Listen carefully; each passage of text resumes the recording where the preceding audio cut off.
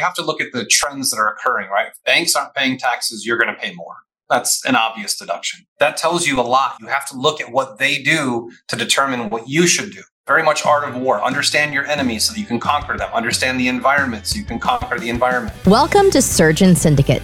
If you're paying attention, you know that you only make money when you work. It might be great money, but it's dependent on you. The information on this podcast will help you solve that. We interview experts and provide analysis into financial freedom through commercial real estate. Why? To help physicians like you thrive. Let's dive in. Welcome to Surgeon Syndicate. We are here today with Eric Rice, who is the Chief Growth Officer for King Operating Corporation. His career started with wealth management for high net worth clients.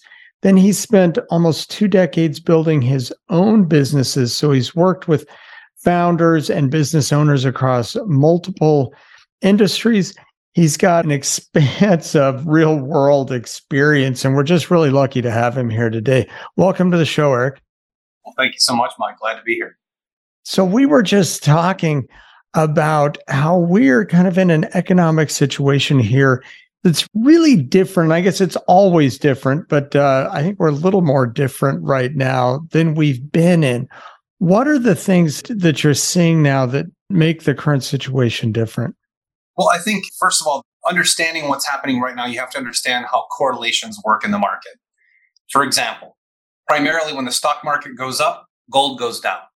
Okay, I've been watching this stuff for years and years. And for the last 2 years, we've seen the stock market go up and gold go up. Stock market goes down, gold goes down. Nothing makes sense. In fact, somebody put it online very succinctly. A 6-point plan to understand our current situation. Stocks are falling like a recession is coming. That's true at the moment.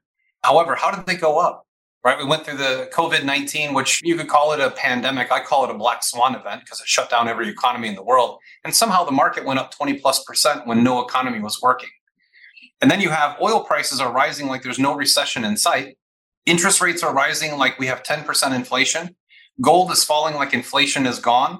Housing prices are rising like rates are falling, and commercial real estate is falling like it's 2008. And that's pretty accurate, but let me break that down in simplistic format. We live in a space right now where when inflation goes up, rates go up to push inflation down, right? That's how it normally works in a fiat central bank system. And what we're seeing right now is the rates have risen at the fastest rate since the late 70s, and inflation's still rising. More importantly, true inflation, which everyone knows, our government's lying to us about the numbers, and that was just proven on Monday by the Bureau of Economic Analysis, who revised the entire 3 years Biden's been in office. We didn't grow our economy by $2 trillion, we lost $1.1 trillion. So we live in an era where not only are things not correlating properly, we're also not getting the right information. You know, I still remember back about 15 years ago, I made friends with a couple people who moved here from China. And I said something about, oh, I saw it on the news. And they said, you still watch the news? I go, what do you mean? He goes, well, we don't watch the news at all in our country because it's just a big lie.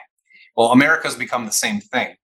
And to be frank with you, I think most people know this and they're scared to say it. I'm not. This is the 3rd show I've been on today, and I have no hesitation in saying it, especially now that it's proven.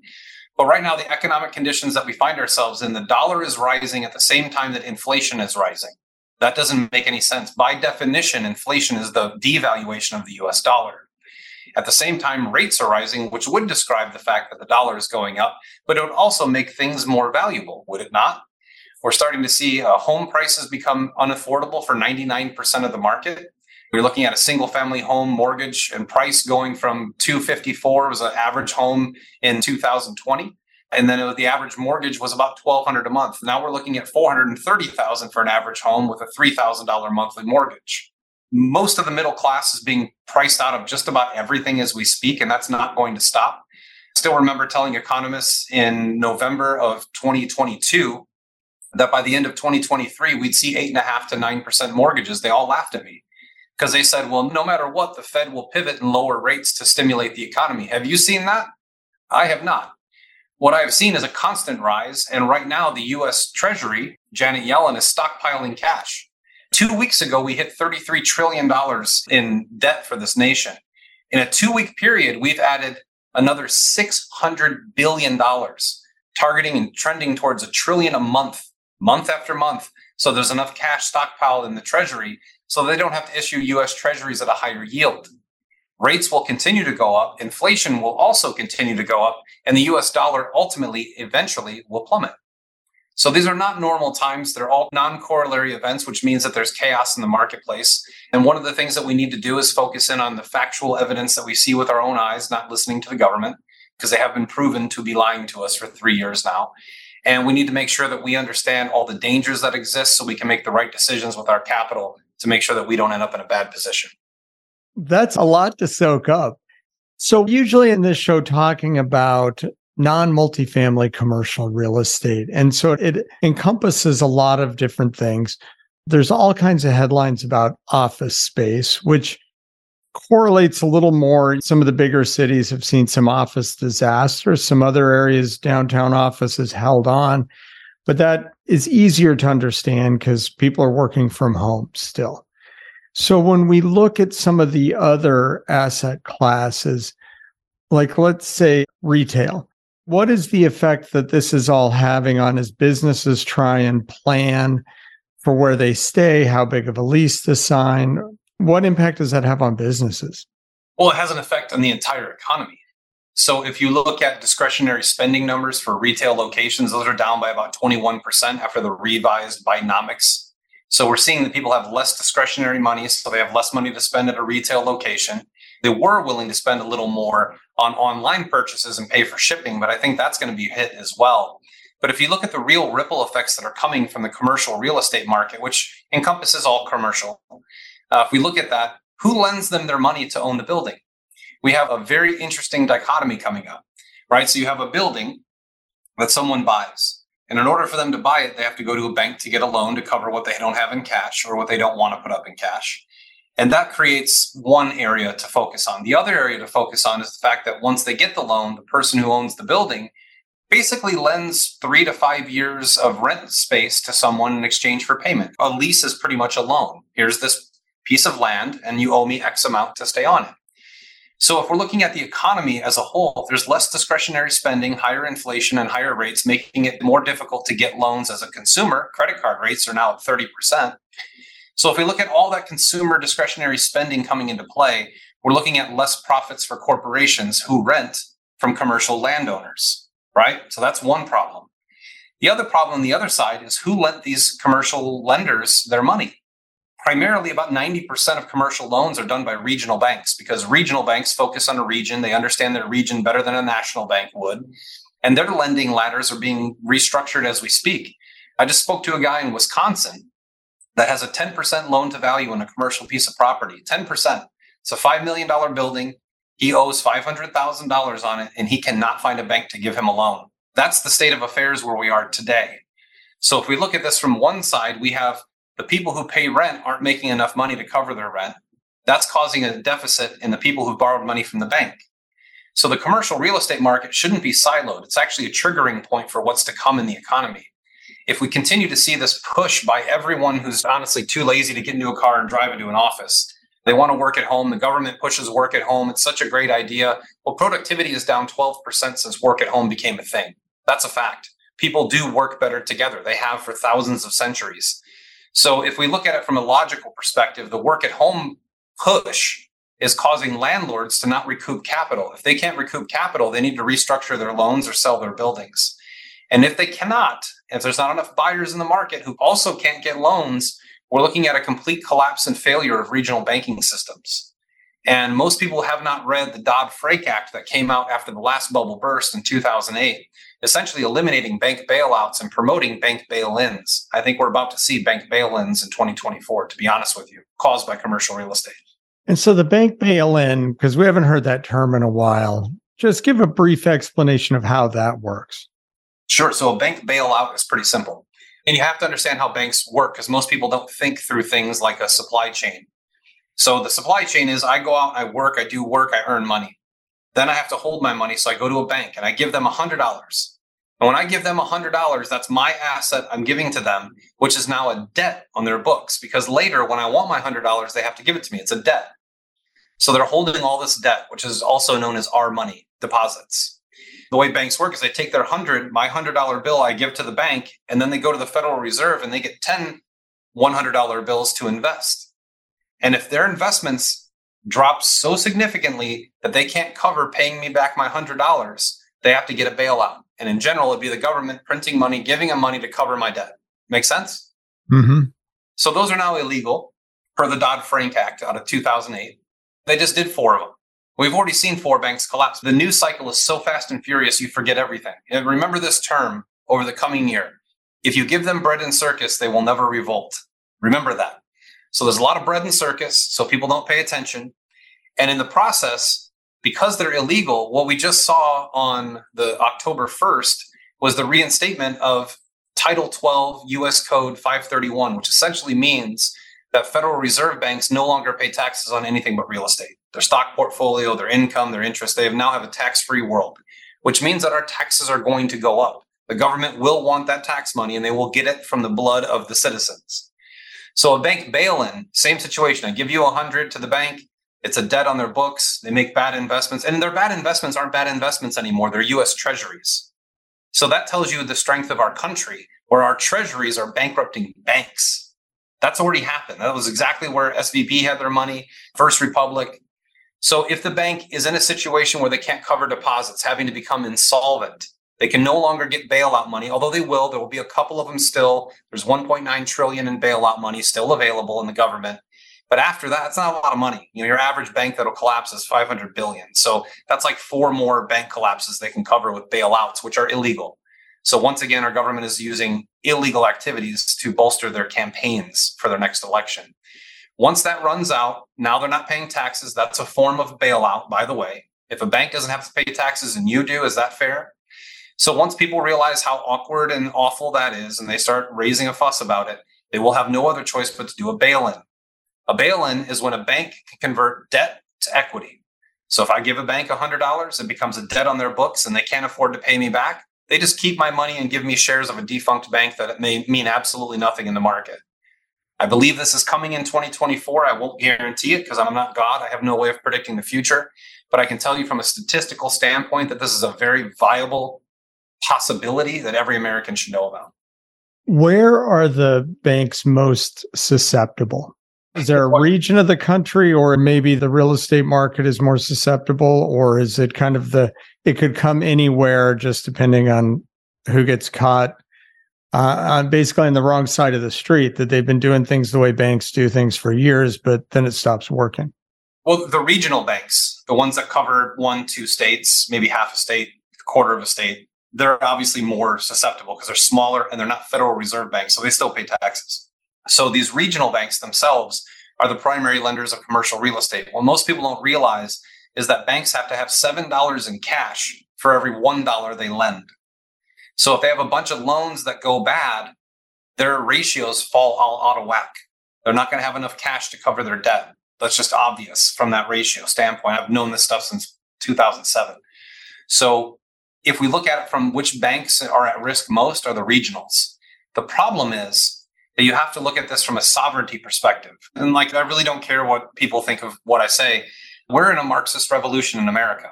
I can go on for 6.5 hours and show you every bit of proof that we have. Either you believe it or you don't. If you don't, God bless you. I hope everything works out. If you do believe me, you should listen to what Marxists do. Marxists try to nationalize everything. They try to nationalize police force. They try to nationalize banks. So if the regional banks get slaughtered, then you're left with 4 major banks that run all the money in this country and pay no taxes. That is not going to work out well for a freedom-loving community. I promise you that doesn't work out well. Never has throughout all of history. So banks right now, the lending divisions aren't lending money. And that tells me one thing, that they're very, very concerned about their ratios being thrown off. Because if their cash to debt ratio gets thrown off, they collapse as a bank. So just the fact that you can't get a loan when you have 10% LTV right now in certain states tells me that these regional banks don't have the cash available still to lend more money, which means they're concerned about their ratios.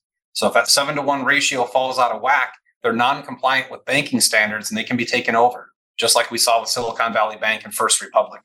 The same type of thing is happening in droves throughout the small and regional banks. So what happens there is just a bigger bank steps in and the regulators kind of hand it over? Is that the process? In general, they'll be turned over to the FDIC, who will structure some sort of acquisition of the bank. Like we just saw Credit Suisse buy one of the bigger banks. But those bigger banks also have ratios to maintain. And the more cash they outlay to buy someone else's deposits, the less cash they have on hand to lend. One thing people aren't talking enough about in this country is the impending credit crisis. I just explained it to you, right? 10% LTV, can't get a loan. You're a real estate guy. If you have 10% LTV, normally you would have banks lining up, competing with rates to give you money. Now all of them are declining you.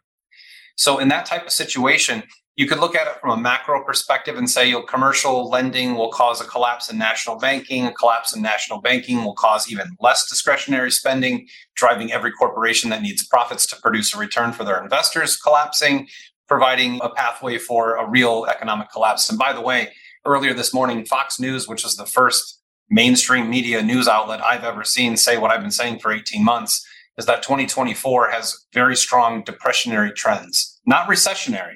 That's now a foregone conclusion. The BEA has already proven we've been in a recession for 2 years on Monday. So over the next month, you'll hear about this. But in the coming months ahead, we'll be discussing depressionary trends. And those are really obvious to me at this point in time. If there's no stability in the one place you trust your money to remain stable, there's no stability in an economy at all. So then where for the average person, or maybe not the average person, so most of our listeners are doctors or healthcare providers, and you're hearing this and it's concerning. It's for the truth, Mike. Yeah, and for most people, most of their retirement or savings are probably tied up in the stock market. Mm-hmm. And that has always seemed like kind of the safer place to be because I don't know, it's just maybe it's when the ship goes down that if all of them go down, you feel better. Everybody's in the same boat.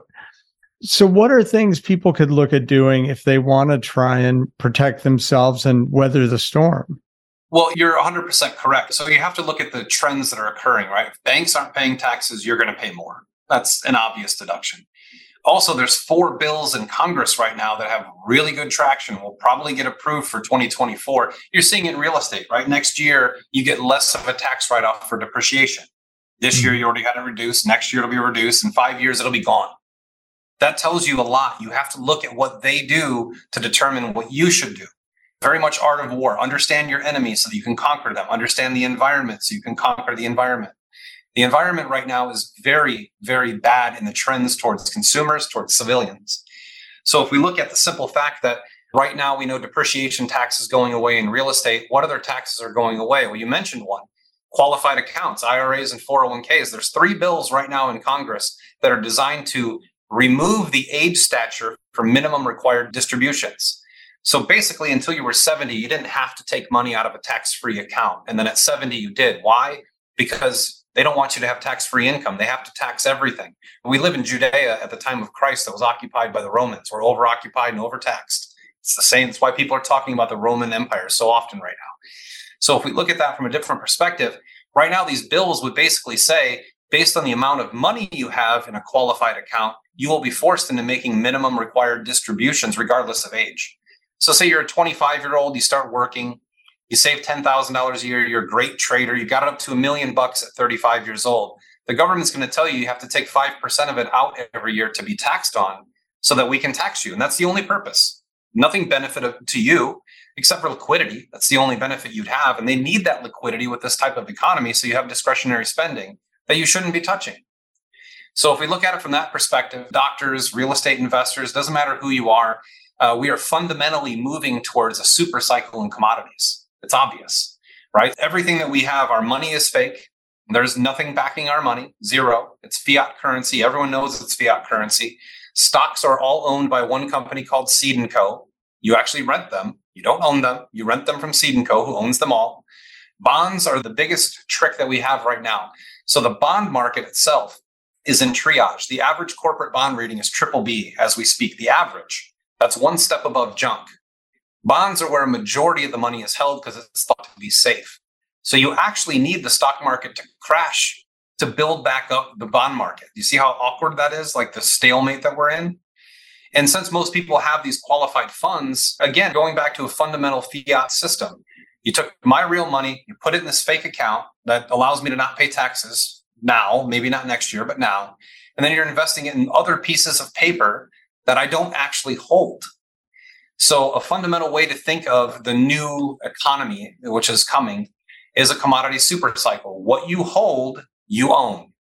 So I tell people fundamentally, there's 5 categories of investment that make sense to me. For the last 18 months, I have no investment. I'm not a hypocrite. I have no investment outside of these 5, and I've done 44% this year. I have gold and silver, precious metals, raw land, oil and gas, and Bitcoin. That's it. Those are all commodities. Bitcoin is an asset without an issuer. It's a commodity. It's been deemed a commodity. They won't officially say it because it's a competitor of the US dollar. I can do a whole 2-hour episode on this because I've taken 3 years to understand it. But if you actually look at things that have value, tangible value in the real world, if we're going to be overinflated where we can't borrow money because rates are too high, that means the value of our buying power on our dollar is going to plummet. So everything has a triple beam. This is a complete existence of duality.